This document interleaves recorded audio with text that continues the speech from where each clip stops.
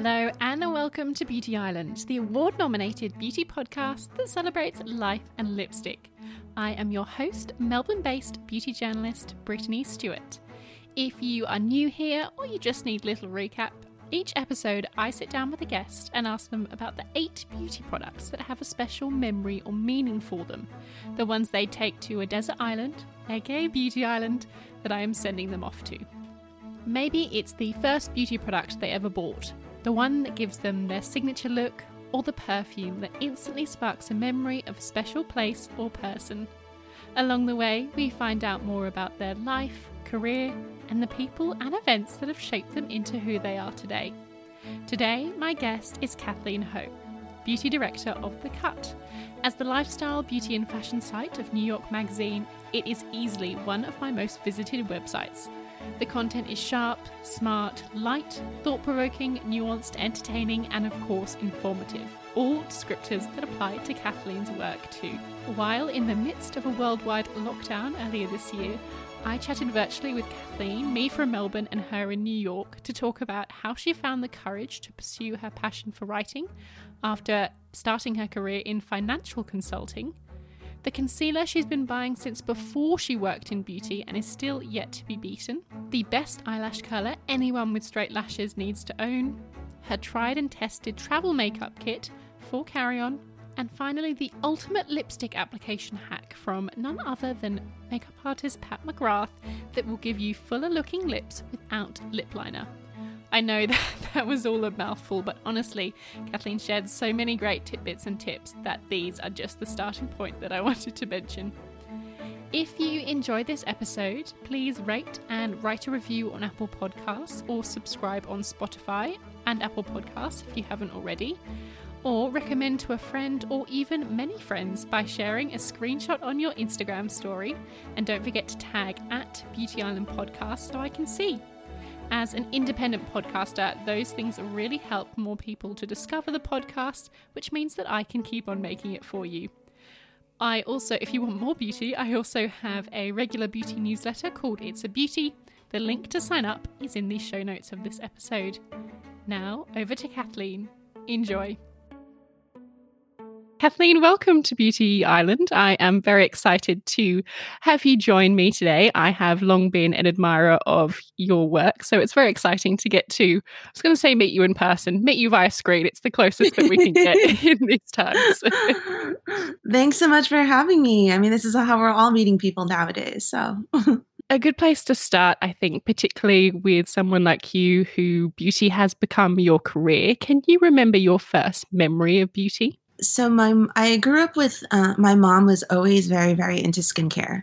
That was her thing. I don't really ever remember her applying makeup. She still doesn't really wear makeup to this day. One time I think I tried to do her makeup for a wedding, and I tried to give her what I think was like a soft, smoky eye. And she was like, "This looks terrible. Please take it off." So she's always been very into skincare. And I remember just, while my dad would just go straight to bed, I always remember my mom being awake and taking time to put on her various lotions and her things.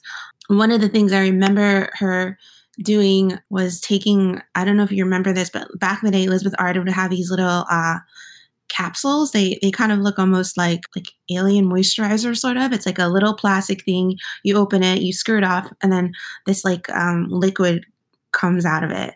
And I think it's now that I know the official name, I think is like Elizabeth Arden, like Serum Miracle or Ceramide product or something like that.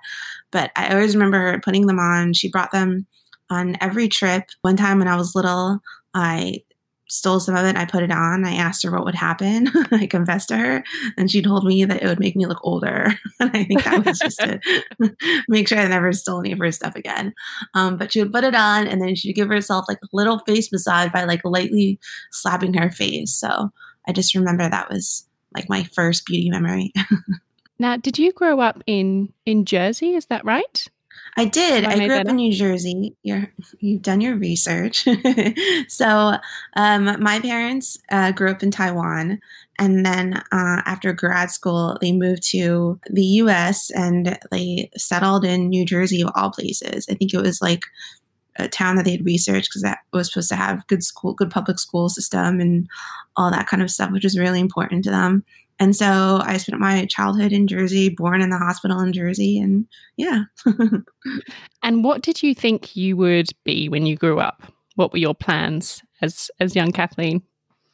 I don't know if I had plans. I know my parents had plans in a very stereotypical Asian way. Of course, they wanted it to be like a doctor or a lawyer or something of that nature. But I always wanted to be like something arts related. So I remember telling them that I think I wanted to be like a ballet teacher or like an art teacher or something of that nature. But that was like more in like elementary school. I think once I was like in high school, it was like more trying to like meld my desires with their desires. So I think I tried to take some more science classes and see if I was good at them. Turns out I wasn't. Took some more math classes, see if I was good at those. Turns out I wasn't. I really tried the science thing, but it just didn't work out. But I do remember when I told my parents that I wanted to be a writer, my mom was like, well, you clearly enjoy arguing. Maybe you should become a lawyer. So she always had hopes that it could be one of those things. The second products on your list are the ones from when you were, that defined your teens that you used when you were a teenager. And you have a few. We've got the Lancome Juicy Tubes, which I know you wrote about recently because they are making a return, which is very exciting. They are back. The yes. Bobbi Brown cream blush and maybe some tinted Clearasil as well. So tell me a bit more about your memories of those three.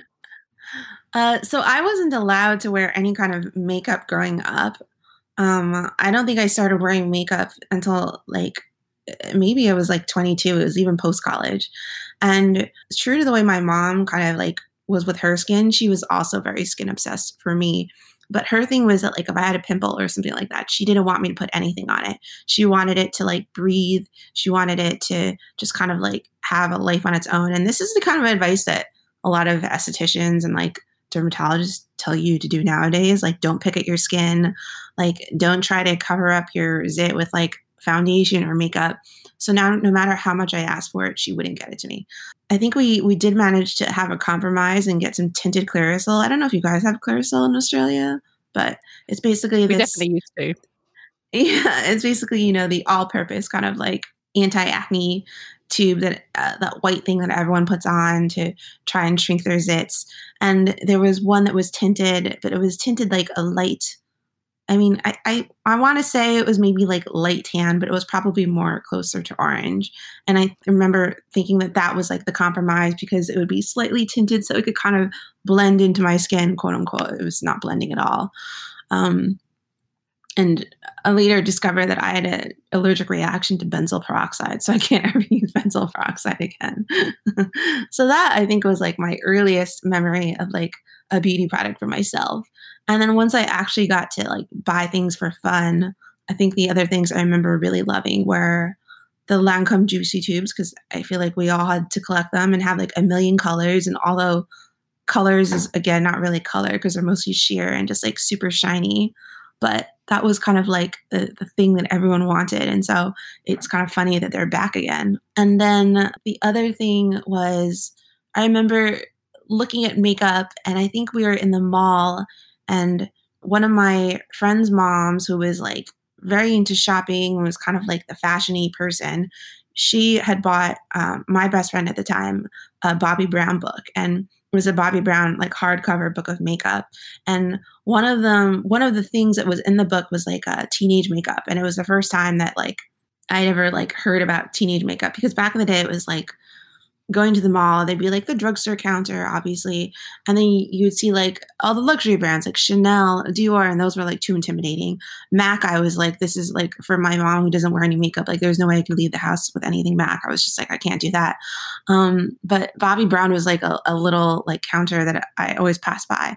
And when I saw the teenage makeup book, or like the section that was in the book, and like saw the kind of like subtle differences that like you can use with makeup, I think that was like probably the first time that I was introduced to the concept of no makeup, although it wasn't called it back then, but that's kind of like what Bobbi Brown became known for. So I remember going to the counter. I remember the person like applying a little bit of like cream blush from like a tube on my face. And I remember like just thinking that like having that additional bit of color really helps. And I remember he told me to smile and then like put it on, and that's still like the number one tip that makeup artists have nowadays for blush. You studied finance and accounting, and your first career wasn't actually writing, which is obviously No.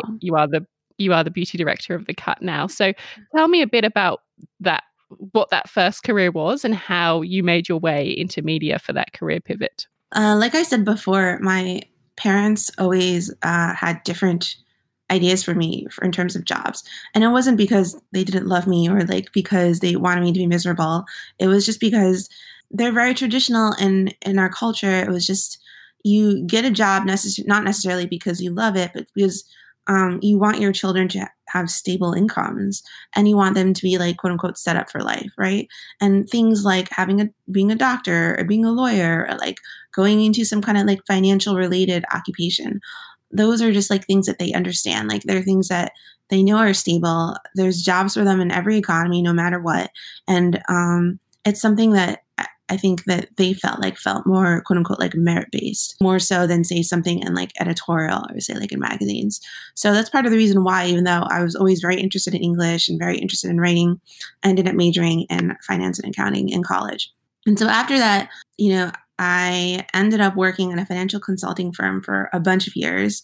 And I was trying to reconcile kind of the idea of what I thought of as a job, right? Because I think that in Asian culture, again, it's thought of like, this is your job. You can have other hobbies. You work to support the rest of your life, right? And I feel like a lot of times in American culture and Western culture, I was feeling that pull where you should try to get your dream job. Like, you can find this job that like fulfills you in all these different ways. And if you're lucky, you can find a job that like pays you well to sustain your lifestyle. And it's a job that you also like, that like sustains fulfills your life's passions, right? And so after working in financial consulting for a few years, I just started to be really dissatisfied. I just didn't like it. I was dreading going to work every single day. I was probably a little bit depressed, although I didn't realize it at the time. And I just thought if I had to just do a job similar to this for the rest of my life, that I don't think that it would make me happy. And so I started to like explore other things. I was like, maybe do I want to go to the Peace Corps? Do I want to do this and this? I was trying to think of if I really could have any job in the world that I wanted, what would it be? And it was to go into magazines and to be a writer there, which is something I'd always loved. I always loved reading magazines and I always just loved reading in general. I was really torn because first of all, I knew that at least your starting salary going into magazines would be really, really low. I don't think this gets talked about very often, but like a lot of times when you're starting out in magazines, especially as an assistant, you're making something like $30,000 US, perhaps like for the year, right? And that's not, and most of the magazine internships are based in New York. And without some kind of like help from other sources like your parents or whatever, your family, it's really difficult, if not impossible, to have a job like that. Like even if you to take an internship like that, there used to be like full-time internships, right? So it's not like you could have time at night to take another job or work something else to try and sustain your income. And so that was like a big struggle for me too, because I didn't know how that would work. I mean, I had some savings, but like not enough to sustain me to be an internship. And it was really frustrating at the time because like I didn't know what to do. But I took a leave of absence from my job in financial consulting. I did a writing program. I met a few people there, including some like HR recruiters and stuff like that at the end when there was like a job fair. And some of them suggested that I get an internship. And again, like that was like very frustrating to me. But I got lucky in a bunch of ways. And one of the ways was that beauty blogs were taking off at the time. And it was like a thing in the sense that like we had all these traditional beauty magazines and fashion magazines that had beauty sections, but like similar to the way that like influencers now are disrupting magazines, back then it was like beauty blogs were disrupting beauty magazines and the beauty sections. And so my friend introduced me to a friend of his that was doing a beauty blog. And that's how I kind of got started into writing, because I started writing for the beauty blog. I started just doing it for fun. And then those were kind of like my first ever like clips into getting into writing. And then just to like speed it up, because I know this has been long. From there, I ended up getting a job at like a business news site that kind of like was able to parlay my interest from like my previous experience from like doing business writing to like the business news and like the financial consulting experience that I had, which kind of like combined them. And then I started freelance writing on the side, and those kind of got me like my first clips in like the fashion and beauty sites, and then it kind of just like went from there. The third product on your list is Retinoid. So tell me about, is this one that you mentioned that using it for hormonal acne, is that one from early on or is that a later discovery? It was from early on. I remember going through, like, I had some acne in my teens. It wasn't too terrible, but I didn't get really, truly terrible, bad hormonal acne until it was like in my 20s, like my mid 20s. And it was like partially from like changing the birth control pill that I was on. And it was just the stuff you hear people about, like really painful, just like zits that were just like the kind where you didn't want to go outside and like you just didn't know how to cover them, and new ones would come every single day and I didn't know what to do about it. So I tried all sorts of different things. I went to a dermatologist finally, rather than trying to like troubleshoot it my own after trying to troubleshoot it my own with different acne things. And she suggested that I go on a retinoid, and that was life-changing. After going through like the retinoid uglies, as they call it, it like completely went away, and I still use it to this day. And I think retinol is a really interesting ingredient, particularly in the context of what we're in currently, which is a global pandemic. There has been some conversations about a very small silver lining of what could be is about introducing those kind of ingredients while we're all home into our skincare regime. Obviously, particularly with the stronger options, it's always good to get an expert opinion before just recklessly introducing it into your skincare regime. Yes. But have you noticed or been doing anything different in your skincare in this time, kind of using the opportunity is a horrible way to describe it, but change circumstances to introduce anything to your skincare regime? I don't think so much in skincare. I haven't worn any makeup really at all since the pandemic started. And I think that's like, I think that's partially because, you know, the mask covers it. And also I haven't really felt inclined to put it on if I'm just working from home. I do think it's been like the pandemic has been an interesting way to kind of re-examine what kind of like beauty procedures or practices you do for yourself versus those that maybe are more performative or more outward facing. And I think I've just found more kind of like joy and just kind of like simplifying things and just like, you know, like giving myself like little face massages because they feel good. Like just really doing skincare and realizing it's kind of nice not to have to like do a double cleanse every single night because I'm wearing makeup during the day. And also just to like give my hair a break. I've been like doing all these deep conditioning masks as I have time. Like I used to read the directions on a mask and I'd be like, man, who has like 7 minutes to stand in a shower? Like, it's like I have to wash my hair and then I have to coat my hair in the mask for 7 minutes and then rinse it out. And I'd be like, that's so boring. And then now I'm like, it's fine. It's okay. We have time to do that. We can just stand for 7 minutes in the shower. Also, it's nice that we have the time to do that. I think that's such an interesting point. It's actually, I've just done a couple of special episodes of the podcast called Beauty Isolation, talking to people about how their attitude to beauty has changed in this time. And it's so interesting, like you said, the ones that we do for ourselves, perfume has been a really interesting one, whether people have been wearing it at home, whether it's something that you do for you or whether it's something we do just when we go out the world. It's, really interesting conversations from that. I think everyone is kind of reflecting on those relationships and thoughts about beauty. Yeah, I think scents are like hugely important. I know people love to light their candles and stuff at home, but like I haven't been feeling that much inclination to like run candles. I've been trying to learn to cook, so I feel like my apartment, also partially because of like the ventilation from the cooking, is not great. So I feel like it's mostly filled with like cooking smells, which I like find really comforting. And it's true. Like I opened the cabinet the other day and I was like smelling some of my perfumes and I was like, oh, right. Like I used to put this on to go outside, but it's also like I could just put it on to stay inside too. Like it doesn't have to be just to go outside or to go and do something. You are currently the beauty director at The Cut. For someone outside of the industry, and I think there is a lot of misconceptions about what working in beauty is to begin with, but for someone who doesn't know, what kind of does that current role involve and what do you think is the biggest misconception about what you do? Okay, well, I think it is true that we are surrounded by beauty products all day. I think if you work in beauty at all, you're like, you're so lucky and so fortunate to be surrounded by just like various samples of everything. And so, like, the beauty closet is definitely a real thing. It looks like the back room of a Sephora before it got organized, like maybe during like a big sale or something like that. And it is true, you can try many, many, many different things. I think the biggest misconception about being an editor or a beauty editor is maybe everyone thinking that we're just kind of out all day going to like these fabulous, glamorous events, when most of my time is spent like on a laptop in my bathrobe typing and editing and writing, or like trying to file something from my phone, or like a lot of times it's me panicking that the recording for this interview that I had didn't take, and like checking it over and over again and finding like the various ways to send it to myself to make sure it didn't get deleted. I think that's probably the biggest misconception. That's also because like if it's on Instagram, I mean, I don't think people want to see me in a bathrobe typing. That's not very exciting, but they do want to see if like, I don't know, you get to interview like Michael B. Jordan for like 15 minutes or something like that.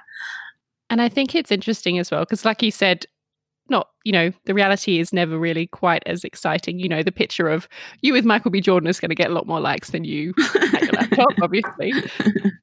But scrolling through your Instagram and also the interviews that you've done, obviously you have had the opportunity to meet and talk to a lot of well-known figures. I think even sometimes as much, if not more than if you worked in entertainment, beauty, there is a lot of interaction with ambassadors and celebrities. Mm-hmm. Is there anyone who you've met or interviewed in that way that really stood out to you, or what would you define as kind of your biggest pinch me moment in your career? I think the biggest one actually just recently happened. It was in November. And so it was an opportunity to interview Serge Lutens, who's like this legendary makeup artist. He's like the OG. He lives in Marrakesh full time. He used to live in Paris. He's like if you're very, very into makeup, if you ask any makeup artist if they know who Serge Lutens is, they'll probably like gasp and just like, they just be, if you told them you met him, they would just be like, oh my gosh, like, is it real? Because he's very reclusive. He doesn't like to leave Marrakesh. And not many people have the opportunity to go and travel to see him. He doesn't really give that many interviews, but when he does, his interviews are, it sounds like you're speaking to like a makeup sphinx or something like that. Like answers sound like riddles. Like you might be like, what is like your best makeup tip? And a lot of makeup artists would say something like confidence, or like make sure that like you put a little touch of highlighter or something like that in the inner corner. And he will turn that answer into something that it's just like, it makes you question the very nature of like why you're even asking this question, and also what the very nature of makeup itself is for. So he's also one of those like makeup geniuses that is like kind as well as super creative. I mean, he has his own line, Serge Lutens, which is owned by Shiseido. He was also one of the first makeup artists for Christian Dior makeup. And he has worked with like all of the greats, and he's really known for perfume. So he makes a bunch of different perfumes, and like a lot of perfumes nowadays are kind of geared towards like love or like seduction, or they don't really have like ideas, so to speak.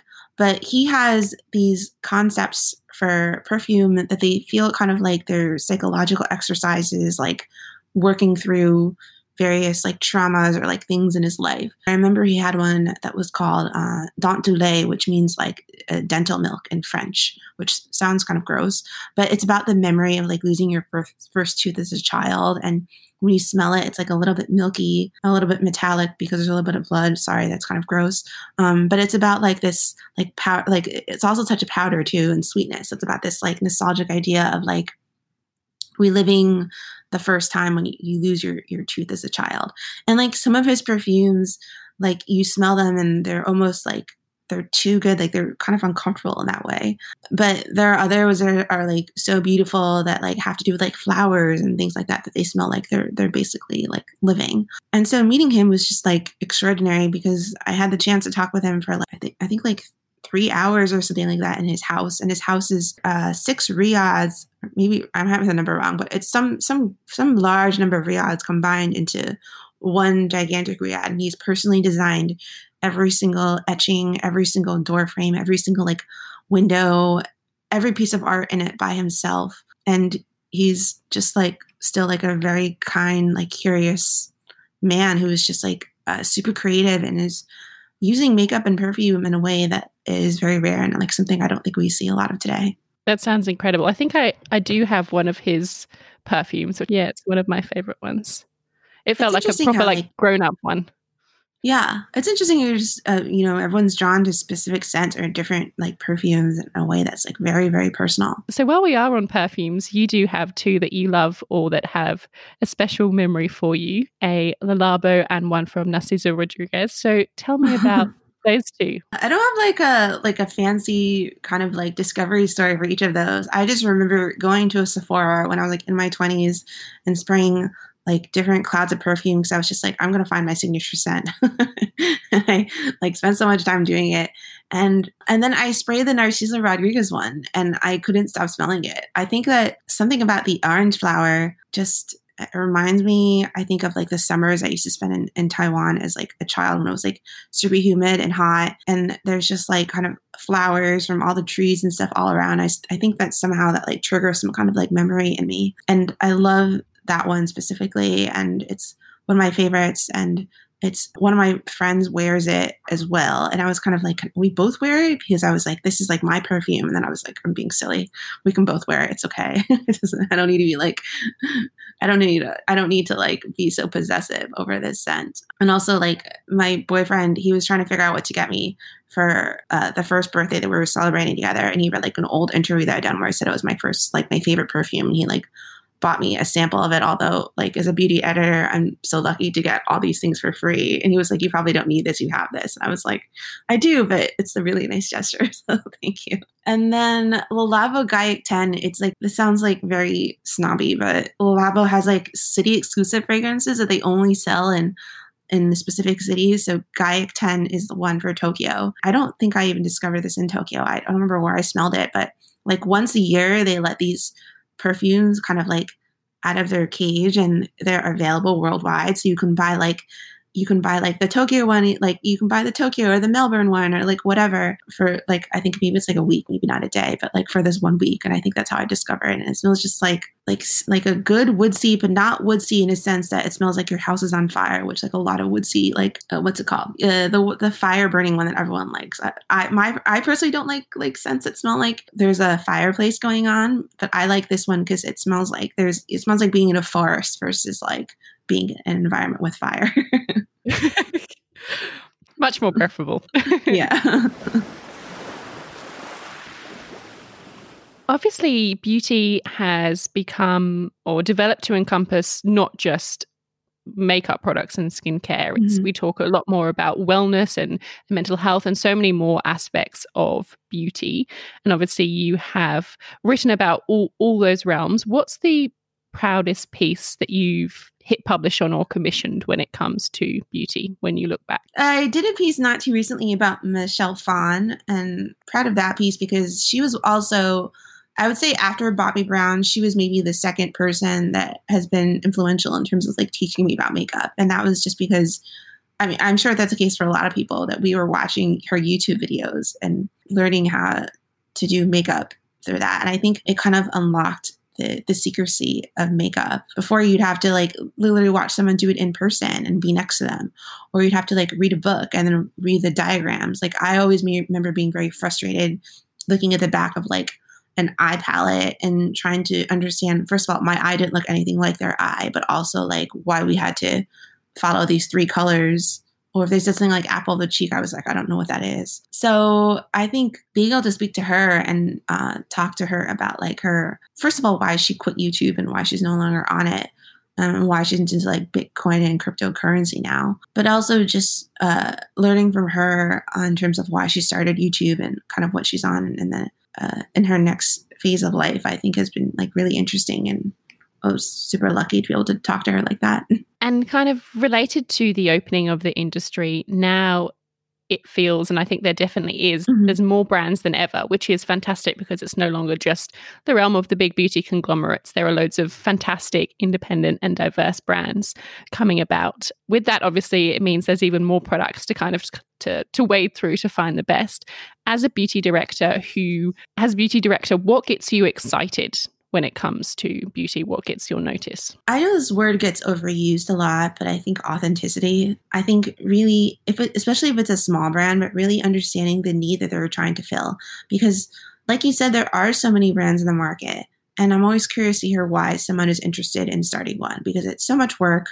It takes a ton of money, and like, why does someone feel like I need to create something now? And so I think hearing those kinds of stories and those rationales and kind of understanding what kind of needs you're trying to fulfill, that really speaks to me. I mean, we see that need and that kind of authenticity has led to, I think, more and more brands being aware that inclusivity and diversity is not only just something that we should do because it makes sense, but also something that makes sense for the bottom line.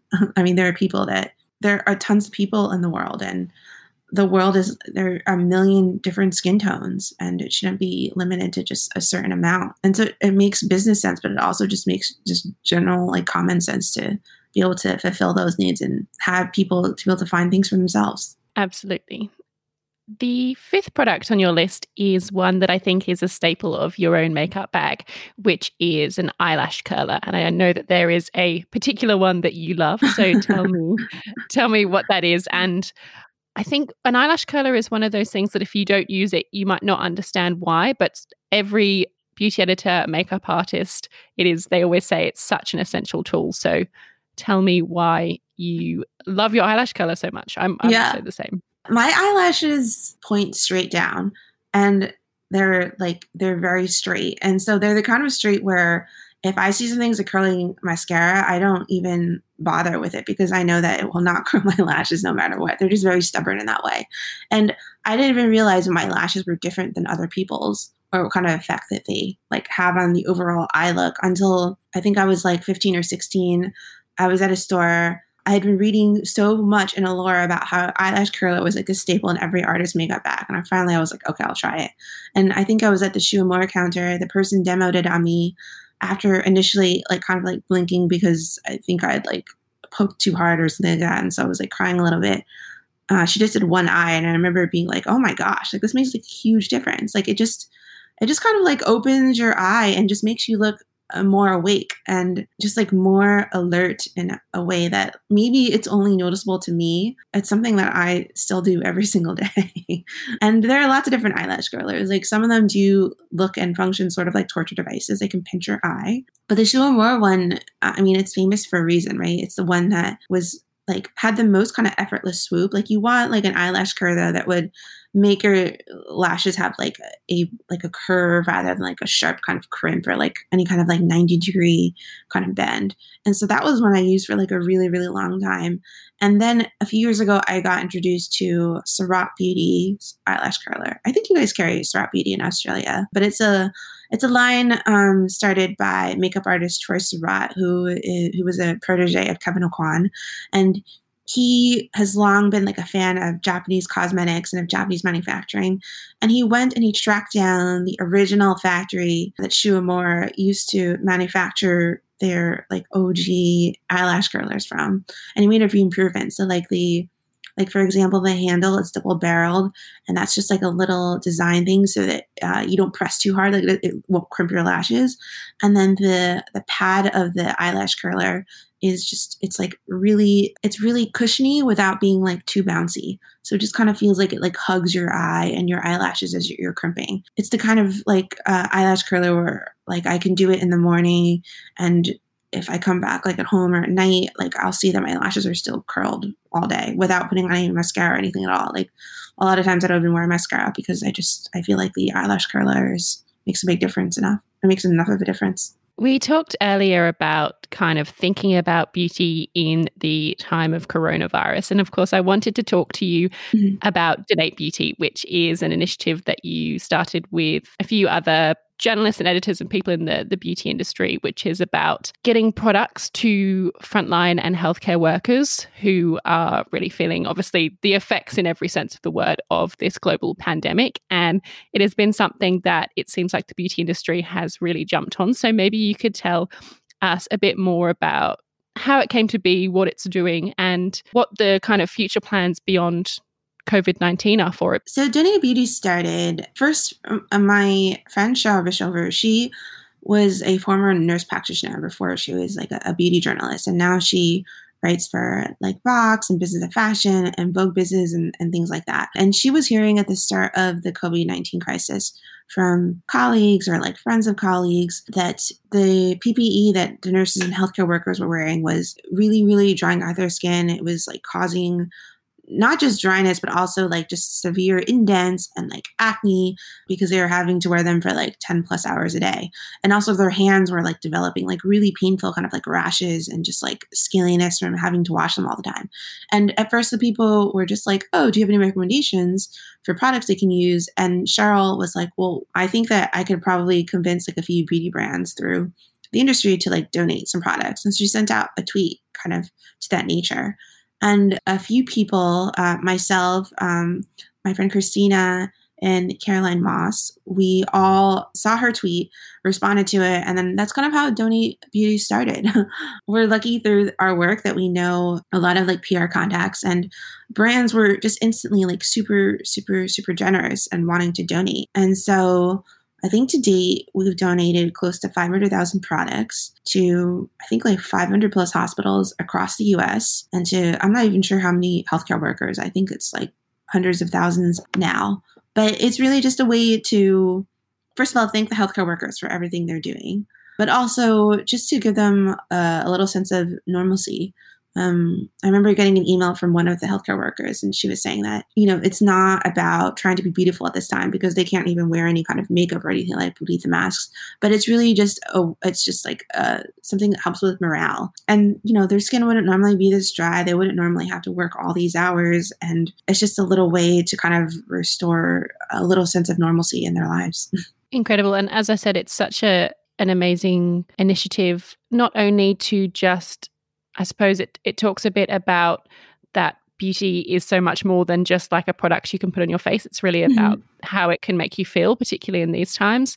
And also just a reminder that so often when you feel helpless in these situations, there are always things that you can do to do your little bit. So as I've said many times, I just think it's an incredible thing. So as I said, I don't know, congratulations, well done on just like fantastic idea.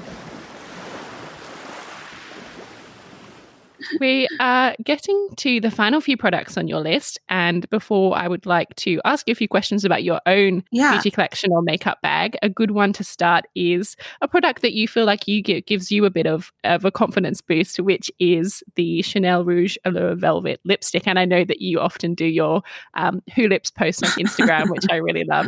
So tell me about this particular lipstick. So I'm not super great at makeup. I'm okay, but I feel like the one thing I can do is put on a lipstick. And I wouldn't say that this is a special talent, but like I do think that if someone were to be like, what color lipstick looks good on me, I think I'd pick one out for you and find your ideal red or ideal nude color, ideal pink or whatever it is. And so I just started doing the whole lip things like a few years ago. And it's just because I think like putting on a little bit of color on your lips or on your face, it's just like an easy way to kind of change up your look. I think if you're in an event, obviously people are looking at your mouth, they're looking at your face, and there's a lot of interest and stuff there. And I think like red, especially like I really like a lived-in kind of like a red color. Like it looks like it's almost part of you. You've been wearing it for a while. You've been wearing it throughout the day. And so I always like the Chanel Rouge Allure Velvet lipsticks because they're super creamy. As the name suggests, it has like a velvety texture, and the colors are just like really, really beautiful and sensational. Like you'll look and you'll be like, why these red colors all look the same? And then you try them on. And you're like, oh, actually, these are all very, very different. And they suit very, very different skin tones. And the colors are just not like the colors you see other places. Like I think a lot of times in ranges, you'll see like, oh, there's like one blue red and there's one like orange red and there's one like, you can kind of like see like where people were going with that. But I think with the colors with Chanel, it always feels like they're just choosing colors that they feel like are interesting and that they think are like truly going to look good on people. It is your job to try and be testing a lot of products. But when it comes to your own makeup bag, the things that kind of make it home with you, are you a minimalist or a maximalist when it comes to like the size of your makeup bag at home? My whole apartment is basically like a makeup bag. So it's just like, they're just like products everywhere. So it's definitely not super curated at home, I would say. It's definitely maximalist. But I think that when I travel and things like that, it's definitely more minimalist. I won't like try to bring more than one of anything. If anything, I'll bring like multiple lipsticks. Again, I think it's like an easy way to switch up your look from like one night to the other or something like that. But if it's also just because I try to like carry on, especially if it's like a short trip. So I always try to make sure my makeup bag is not that big. So I don't take full sizes of foundation. I only take like tiny little samples. I take like the Beauty Blender. That's like my only like real makeup tool. Maybe like one eye brush. The eyelash curler was just take a makeup room. Let's see. Under eye concealer. I love the Clé de Peau Beauté like concealer. That one's been one that I've been using forever. I think I've gone through like 8 tubes. I purchased this a lot for myself before I was even a beauty editor. And it's one of the few things that I think has like stood by me from before I was a beauty editor to now that I don't think there's anything better than that. And let's see, a brown eyeliner is what I'd bring with me.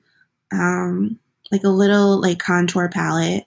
And I think that's it for the makeup bag if I travel. I know it sounds like a lot of things, but then again, I think we understand now that no makeup is not actually no makeup. It's really like 12 products to make you look like you're not wearing makeup at all. I thought that was a very refined collection.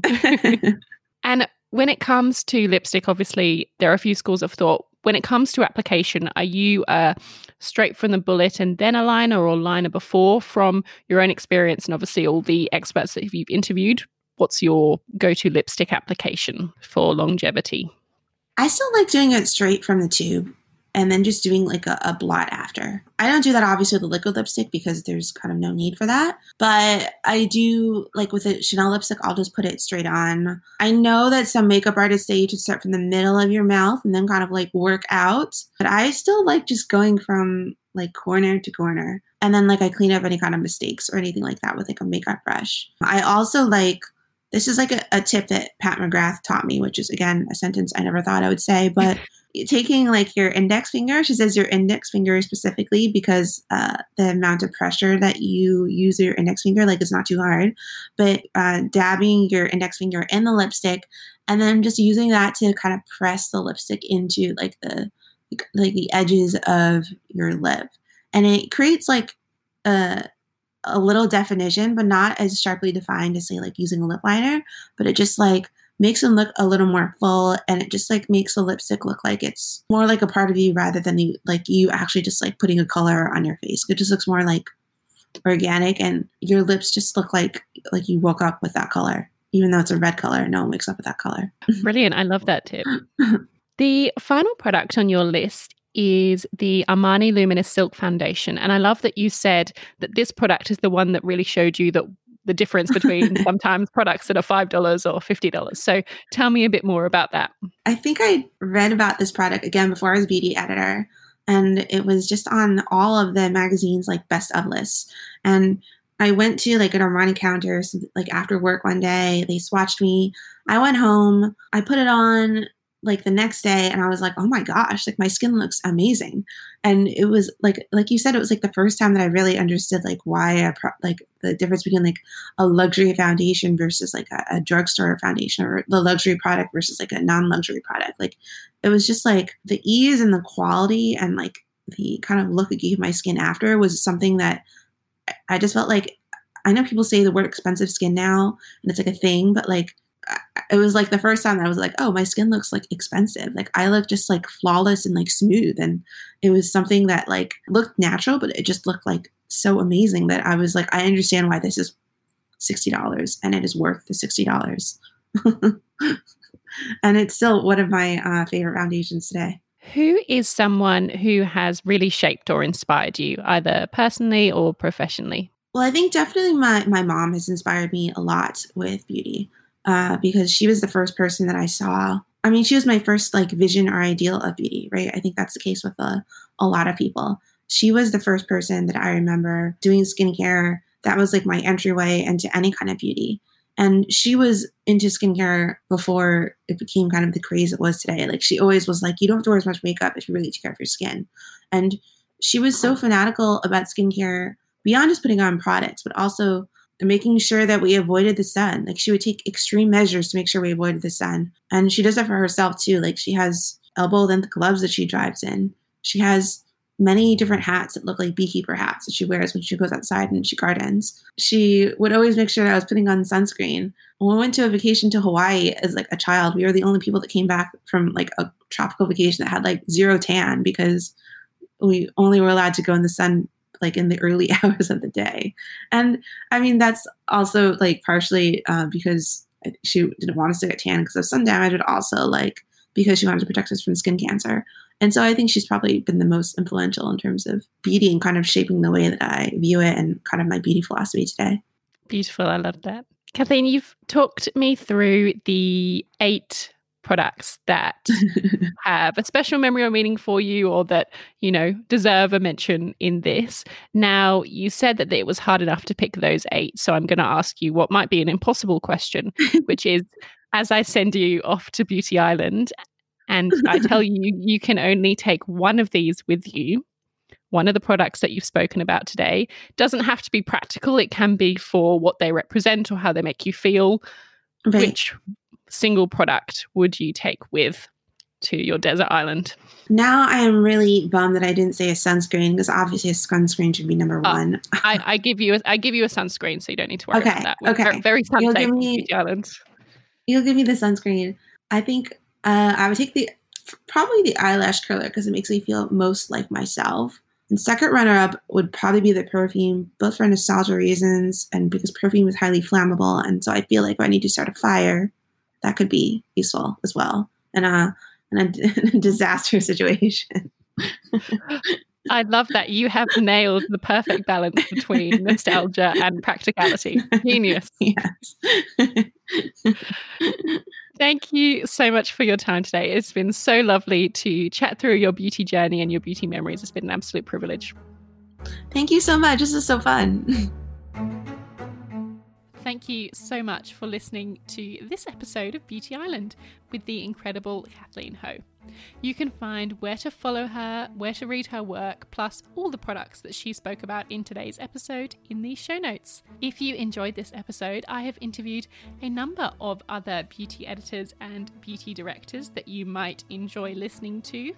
Might I recommend my 2-part episode with Kelly Baker, all the way back in season 1, the former beauty and health director of the Australian Women's Weekly, or have a listen to Stephanie Darling. She is the beauty director at Fairfax with a weekly column in Sunday Life, and she was also the beauty director at Vogue Australia for over a decade, as well as a number of other iconic Australian magazines. She's often referred to as kind of the mama of all the beauty editors on the Australian media scene, so definitely recommend listening to that one. It doesn't stop there. Sarah Tarker, who was the former editor of Girlfriend magazine and former beauty director of Marie Claire Australia, back in season 1. And there are plenty more. Amy Starr, Lisa Patulny, Sigourney Cantello, Nadine Baggett, Alexis Teasdale, Joanna Fleming, Paula Joy, and many more. So, as I said, if you enjoyed this episode, there are plenty more previous episodes for you to devour and listen to. If you fancy chatting more beauty, there are a number of options. You can find me on Instagram at Beauty Island Podcast or my personal beauty account at Brittany Beauty BTS, where I regularly share products I'm loving and talk about all aspects of beauty culture. Or sign up to my beauty newsletter. It's a beauty for my beauty column, reviews and recommendations straight to your inbox. Thank you so much for listening, and until next time, bye-bye.